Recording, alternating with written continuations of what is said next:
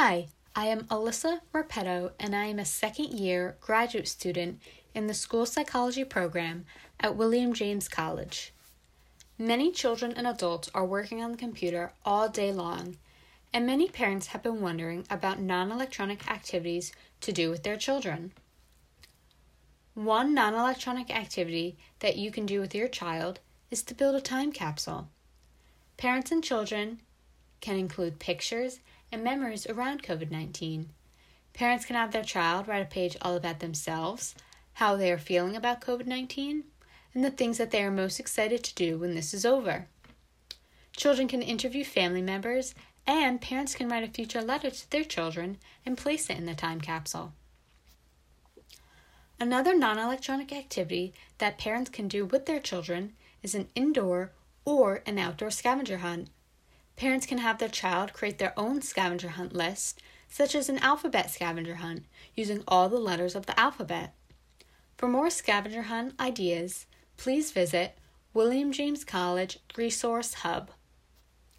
Another non-electronic activity that parents can do with their children is learning about their family history. Together, parents and children can look through old photo albums, create a family tree, and parents can tell stories about their childhood. Kids can also interview their parents about their childhood. A non-electronic activity that kids can do alone is science experiments using only household materials. Kids can create slime or Play-Doh using common kitchen ingredients such as flour, oil, and water. Kids can also make towers using marshmallows, spaghetti, or toothpicks. Kids can also see which objects float in water and which objects sink. Kids can also do arts and crafts independently at home. Kids can create animals or monsters using paper bags, plates, paint, or markers. Kids can also collect rocks outside and paint the rocks.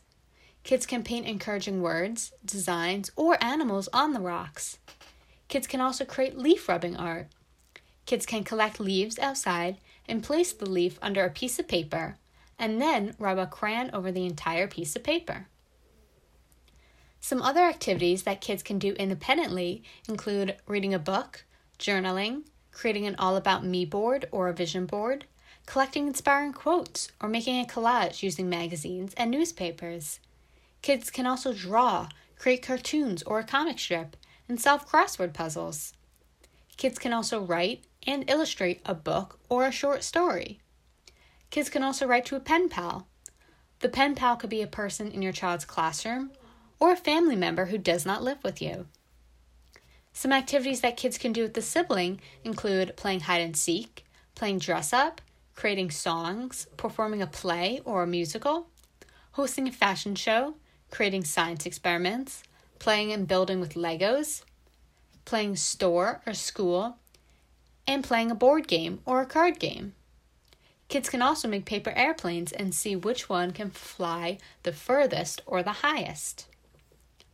Some non-electronic activities that the whole family can do together include learning a new skill and seeing a family member can teach you that skill, having a family talent show, playing charades, creating an obstacle course, and cooking a family meal or dessert together.